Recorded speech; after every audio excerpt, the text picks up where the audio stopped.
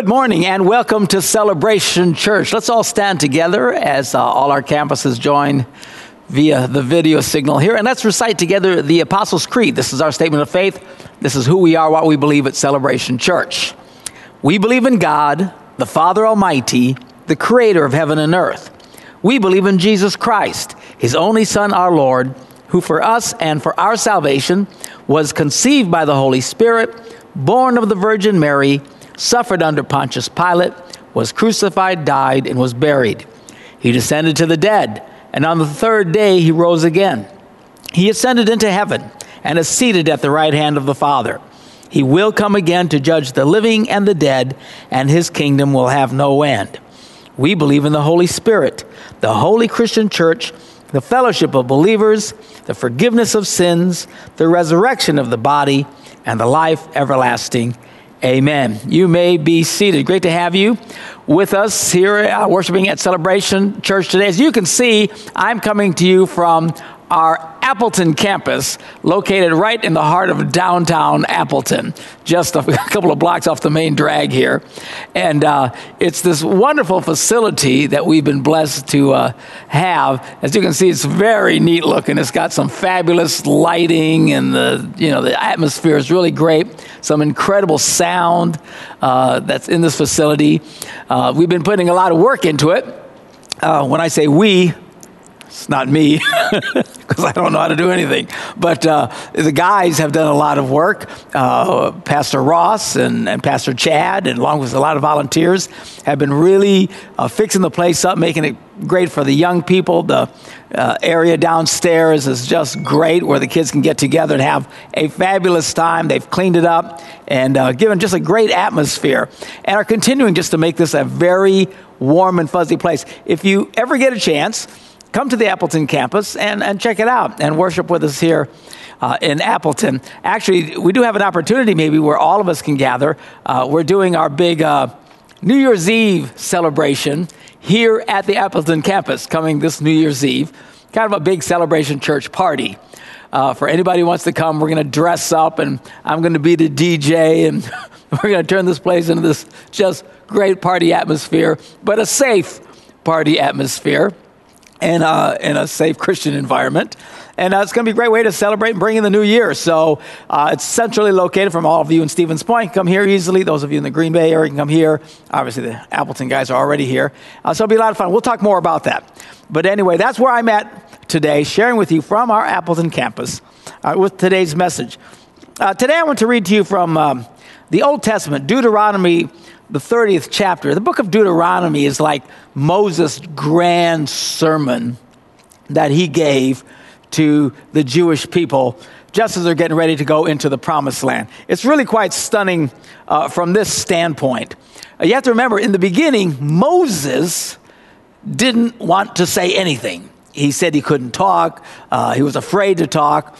God said, okay, send Aaron with you, let him do all the talking. In the beginning, Moses didn't do jack. He stood there with his staff, and he just didn't say anything, and Aaron talked for him. Now, over the years, he now does transfer into this incredible leader who is quite articulate. It's amazing, kind of, how God sometimes will sometimes you feel like you're not good enough or you don't have the abilities, but yet as you grow in your faith, God continues to change you. And wow, we all start doing things, many of us would admit, that earlier on in our faith, we would have thought we could have never done, but yet we're doing now. It's kind of a neat way of watching people grow in their faith. And we certainly see this with Moses. So anyway, he's now the great orator, and he's speaking to the people, and he's got all the confidence in the world, when in the beginning he had zilch. And he's about to kind of rehearse to them all the great details of the law of Moses. Now, I want to be very clear. We as Christians are not obligated to obey the law of Moses. Anybody who goes around quoting Old Testament rules to try and smack you over the head really don't know what they're talking about. We live by the New Testament. But the principle is there in that people think there are no rules in the New Testament. Yes, there are. They're just a little bit different. There are some of the rules, but we don't obey all the Old Testament rules as far as food and all this different stuff, and there's a million of them. You don't even want to go there. But we do have some fundamental rules, and the rules need to be followed, not oppressive rules, but rules that are there for your safety and so that you can be blessed. So Moses gives this little talk right here in Deuteronomy, the 30th chapter, and he's got this little phrase here where he's communicating to them about the importance of obeying God. Again, we're not using it in the context of Old Testament rules, but the concept of obeying God still applies to today. All right? So let's pick it up. This is Deuteronomy, the 30th chapter, verse 11. And I love the way he does this. It's almost borderline insulting, but check it out. What he says is, now, what I am commanding you today is not too difficult for you or beyond your reach. You're not this dumb. Hello. This is pretty simple. It is not up in the heavens, so you have to say, oh, who can go to heaven and proclaim it so we can obey it? No, it's not that complicated. Nor is it beyond the sea, so that you'll have to ask, who will cross the sea to get it and proclaim it to us so we may obey it? No, the word is very near you. It is in your mouth. It is in your heart, so that you may obey it. Talking about the word of God, okay? Then he says this, see, I set before you today life and prosperity, death and destruction. This is the choice. Life and prosperity, death and destruction. Now, I don't know about you. I vote for life and prosperity. I don't want death and destruction. If anything, the whole human experience is trying to avoid death and destruction, things going wrong. Everybody's trying to get on the positive side of life and prosperity, blessings where everything's working right. A lot of people, break it down after a while. They say, well, the people who prosper, they're just lucky, and us poor saps are just struggling in life. It's just, it's not fair and stuff.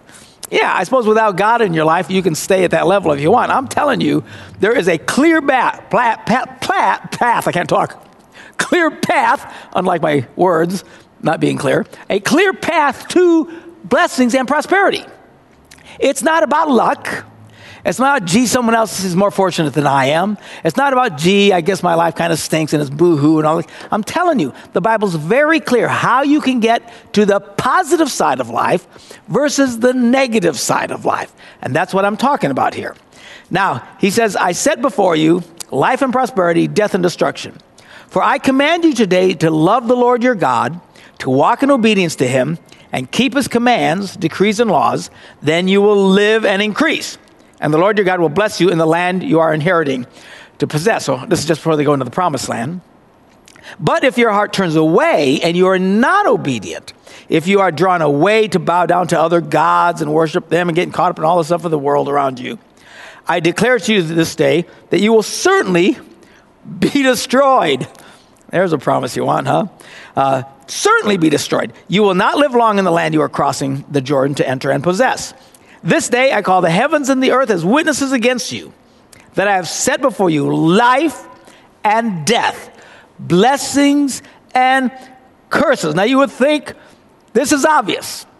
Life, death, blessings and curses, and just to help them, maybe that weren't particularly the brightest people in the world, he had to tell them, now choose life.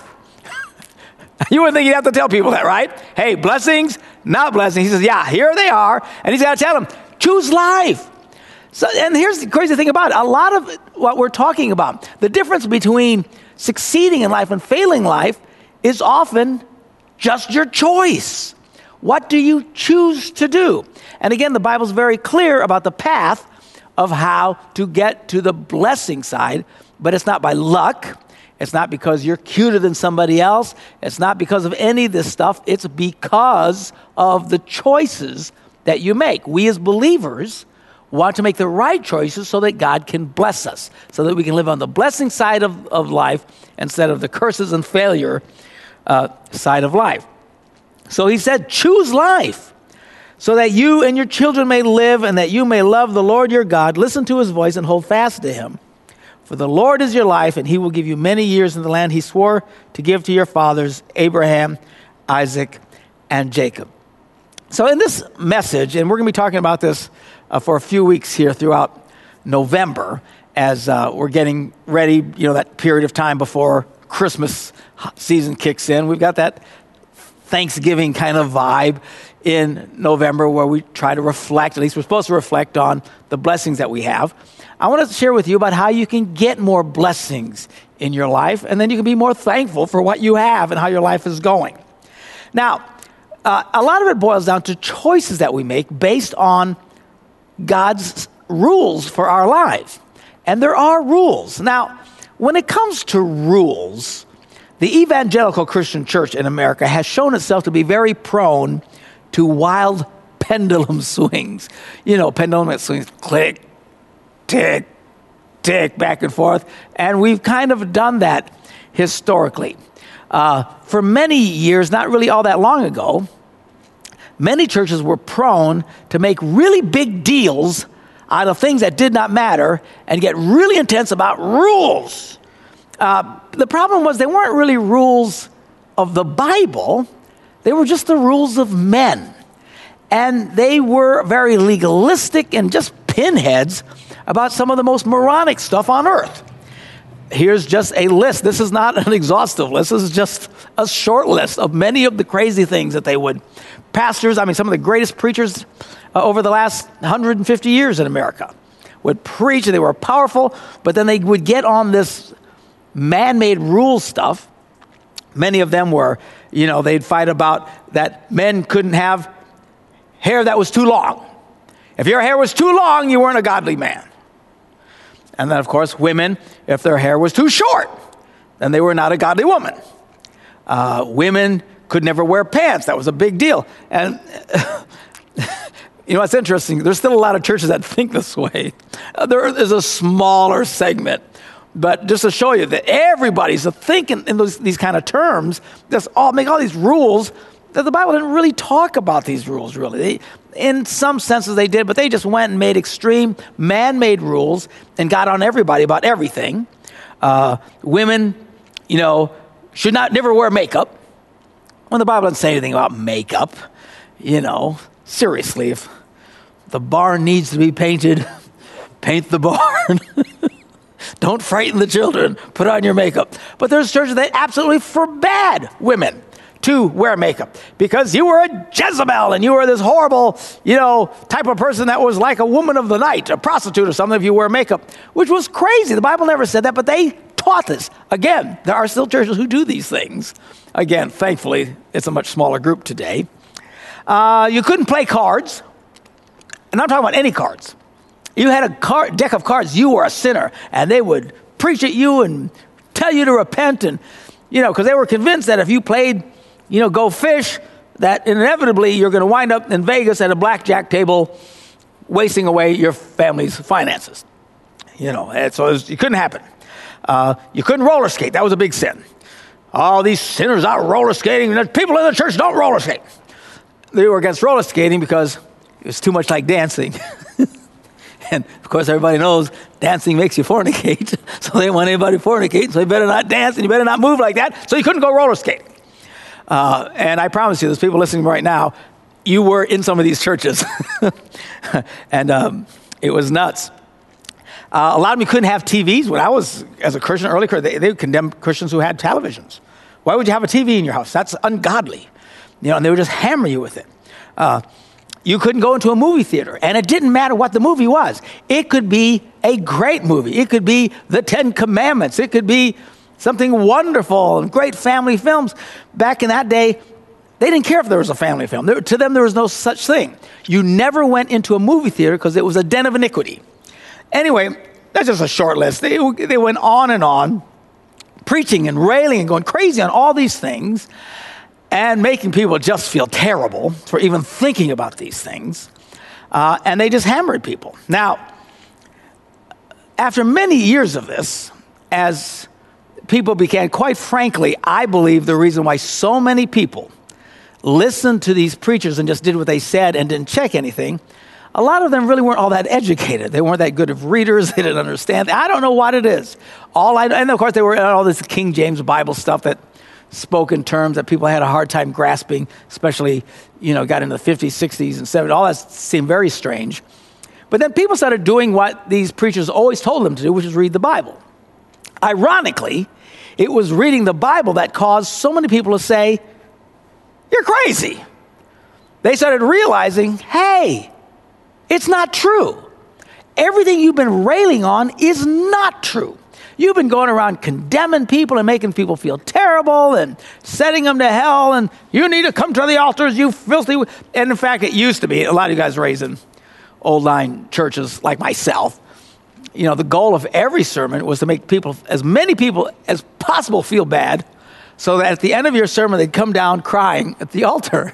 You know, raise your hand if you were in a church like that. I'm sure if you look around, you'll see people in your campus who did this. That's how they hammered us. That's what it was about. The goal was to make people feel bad. So these pastors would actually work as much mojo as they possibly could to make as many people feel bad as they could about anything they could find, so they wouldn't feel bad enough come crying to the altars. Well, at some point, people pulled away from that and said, what are we doing? This is crazy. And we're hammering about stuff that shouldn't be hammered on. And the goal shouldn't be just to make people feel bad for the sake of making them feel bad. Even though some of us had wonderful experiences at altars. I'm not slamming that. I'm just saying the goal, because I know these preachers. I was part of this world. The goal was to get as many people to that altar. In fact, you know, some people, they probably got saved 50 times going to church. They get saved, and man, they knew they were saved because they've been saved 50 times, coming each time to give their hearts right to God, because somebody would make them feel bad about something, and they think, oh, I'm a terrible person. So as a result of this, people actually reading the Bible, looking at it, thinking these things through, thinking, this is crazy, what we're doing. Now, they weren't bad people. They were still preaching the gospel. Much of the work that was done over the last 150 years in the church has been wonderful. They were sharing the gospel. They were baptizing people. They were teaching the truths of God. There was a lot of good, but the bad part of it was this tendency to take man-made rules and just beat the snot out of people. So then, as this new crop of believers came up, and young men who were going into the ministry and studying the scriptures and looking at it and say, wait a minute, this is crazy. So they started pulling away from that. The problem is, as I said at the beginning, we are prone to these wild swings. And then now they've swung way to the other side, and that's the world we're living in now. And a lot of you have heard these people who their main goal in life is not to make anybody feel bad ever. Let's never make people feel bad. Don't talk about sin, because if we talk about sin, you know, they'll feel bad. And we don't want people to feel guilt and shame. Guilt and shame. No guilt and shame. It's like the battle cry of the new crop of present evangelical church pastors today are crying everywhere, no guilt and shame. I make them nervous as a cat in a room full of rocking chairs when I come. Because I talk about what's right and wrong, and they just get all freaked. You should see them. I can see them. Their hearts are just going, oh. But they stay cool because everybody's laughing and everybody's getting it, so they don't panic so much. But they hate it and get nervous and panicky when you start talking about any kind of right and wrong, because they've been convinced that in order to fix this crazy problem, we need to be way over here and never make people feel bad. That's why some of the biggest, I'm not going to say greatest because I don't think they're great, biggest, most popular preachers on TV and stuff today are guys who all they ever talk about is God wants to bless you. He wants you to be happy. He wants you to be happier today than you were yesterday. In fact, if you're not happier today than you were yesterday, well, don't feel bad. Just get happy because you're going to be even happier tomorrow. And that's all they do. That's all they talk about. It's all about me, me, me, me, me. And it becomes this very narcissistic thing. My problem with this approach is, first of all, it's not biblical. The Bible is clear that there are things that we need to do or not do, which we'll talk about. There's not tons of them, and it's not oppressive. It's for our own good, for heaven's sakes. But so many churches are just running from that, and this idea that we want no one to feel guilt and shame is insanity. Jesus did not go into what he did say was go into all the world and make disciples of everyone. He did not say go into all the world and create a bunch of psychopaths. Because people who don't ever feel guilt and shame are called psychopaths. These are people who become serial killers for heaven. Now, I'm not saying they're going to turn everybody into serial killers, but why would we emulate the mentality of a serial killer thinking that's a Christian thought? Seriously, look up the dictionary of the definition of a psychopath. You'll find someone who never feels bad, no matter what they do. Nothing. They'll take cats and, burn them alive and sit and laugh. They'll hurt animals. They'll hurt little kids. They'll, kill old people. They'll walk in someone's house, cut them up with knives and sit around and laugh. They can blend so well into communities. They got a guy recently now who's this big serial killer, and he's confessing to all these murders and stuff, and he's just grinning and enjoying the limelight. They said in the news he's just digging being the center of the universe right now. He thinks it's cool. And everybody says, how could he do this for so many years? I'm thinking like 20 years he's been killing people. How could he pull this off? Because these psychopaths kill people, do horrible, and then they easily slip into society. And they function just fine. Some of these guys will do horrific acts and then sit 5 minutes later with people and play bingo or something. I mean, it doesn't bother them. I really don't think that we should be trying to encourage psychopathic thinking as the standard for modern day Christianity. And again, these guys would be mortified to hear me say that. But when you say never feel guilt and shame, you're in a dangerous place. I actually believe, I'm a little old-fashioned, but I actually believe if you do something guilty, you should feel guilt. If you do something shameful, you should feel shame. This is called being a human being, as opposed to being, a psychopath, okay? It's good to feel these things if they're about legitimate things that the Bible talks about. I agree with these guys. It was wrong to make people feel guilt and shame because they played Go Fish. It was wrong to make people feel guilt and shame like they weren't saved just because you felt like you had to get somebody to get saved again because that's all you did. I mean, there was a lot of abuse on that, and I agree 100%. But we need some balance. Let's take a balanced approach, and let's not take some big wild swing that says it doesn't matter today. We never want anybody to feel bad. It doesn't matter. There is no sin. You can commit adultery. It doesn't matter. You can have sex with your boyfriend. Nobody cares. And that's the attitude today in Christianity. It's like there's no sexual sin anymore that anybody is bothered by. I mean, the whole thing is, well, as long as two people love each other, who really cares? I'll tell you why. Because God says it's wrong. Okay, there are some fundamental things that will keep you from being blessed if you go down this path. And that's what we want to talk about in these series of messages. We don't want to hammer anybody at Celebration Church, and that's never been our goal. And we never hate anybody. There's not any, I know people in our church, I won't mention any names, but have done terrible things. I don't hate them, and they know I don't hate them. I don't have any problem with people who fall short of God's standard. What irritates me is when people say there is no standard. And that's just all, and they use words like grace and freedom and stuff. And they use biblical terms to create an anarchy environment that is not helping people. And that's the end of it. And it's not that these people are evil. I know some of you guys get really mad at some of these preachers as if they're evil. I don't think they're evil. I just think they're wrong.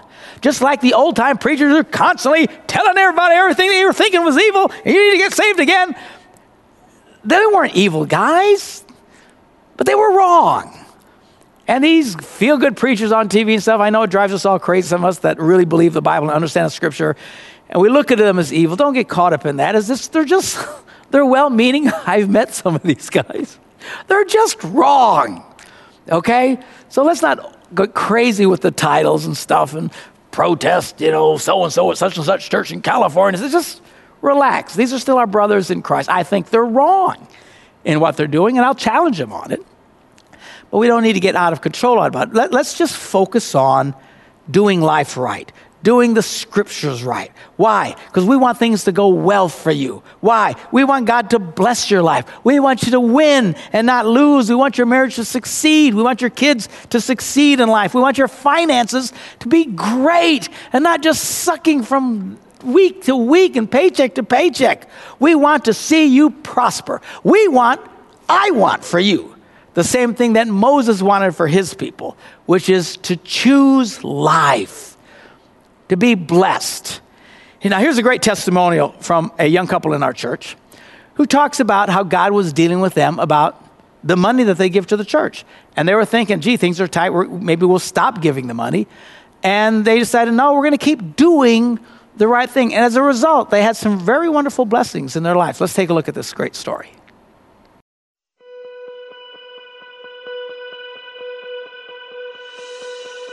We're Emily and Ryan Chart from the West Side Green Bay campus. This is our story. Emily's job is commission-based and had one of her lower months, and so it was one thing that we kind of have things budgeted that, this is about what she normally does, and so we budget for that, and, we use the automatic tithing online for church, and it kind of made me question, well, if we're going to be $500 short this month, should I go back to more manual and do it according to what comes in?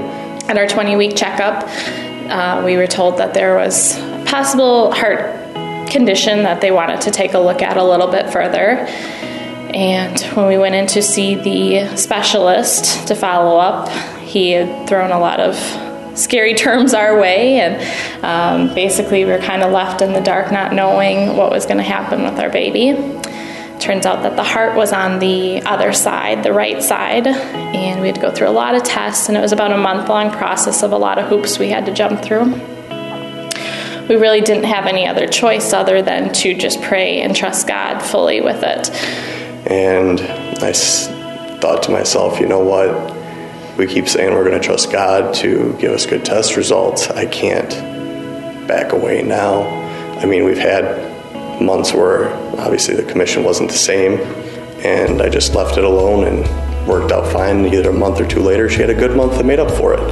And so I'd seen it in the past and knew that if we stayed faithful, God would make up for it. And so I had a work competition, and I got to spin a prize wheel at work. I didn't know. He handles all the finances. I let him take care of the tithing and everything. I just know that, we were doing that together, but he takes care of it. So he never told me that he didn't not tithe, or that he did tithe on money I didn't make. And the day came when I was told I won a prize, and I got to spin a prize wheel. And there was categories from $50, $75, and $100 prizes. And there was one $500 prize on there.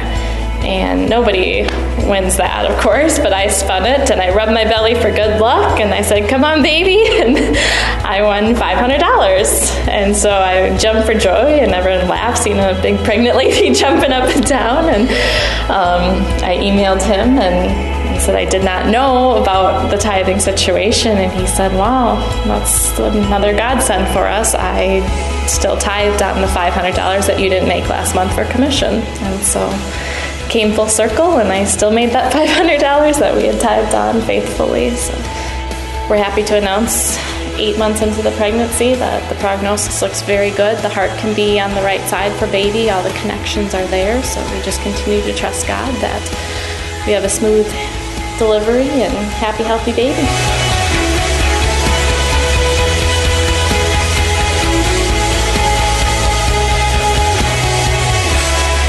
We're Emily and Ryan Sharp. God used Celebration Church to fill us with unwavering faith.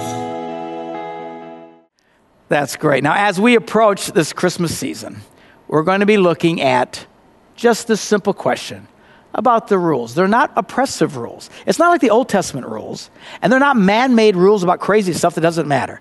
But the Bible's very clear about basic right and wrong as believers that we need to do. And if we will honor God and do these things and walk in God's grace, you will prosper, you will be blessed, and you will succeed. Jesus has made it possible for us to succeed. He's giving us everything we need in our lives to succeed. What we need to do is to choose to do the right thing. We need to choose life. Let's pray. Father, we thank you for your word and for your truth and for this opening message just talking about this challenge of looking at the scriptures in a way that's positive and honest, not to make things that aren't really there, not to be extreme on either count. Lord, help us to have a balance. Help us to realize that what we do does matter, not to think it doesn't. And at the same time, don't get caught up in crazy rules that aren't biblical at all. We just want to do the truth. We want to do the right things, Father. We choose life so that you can bless us, that we can be successful in all areas of our lives because we choose to honor God. In Jesus' name we pray. Amen. Have a great day.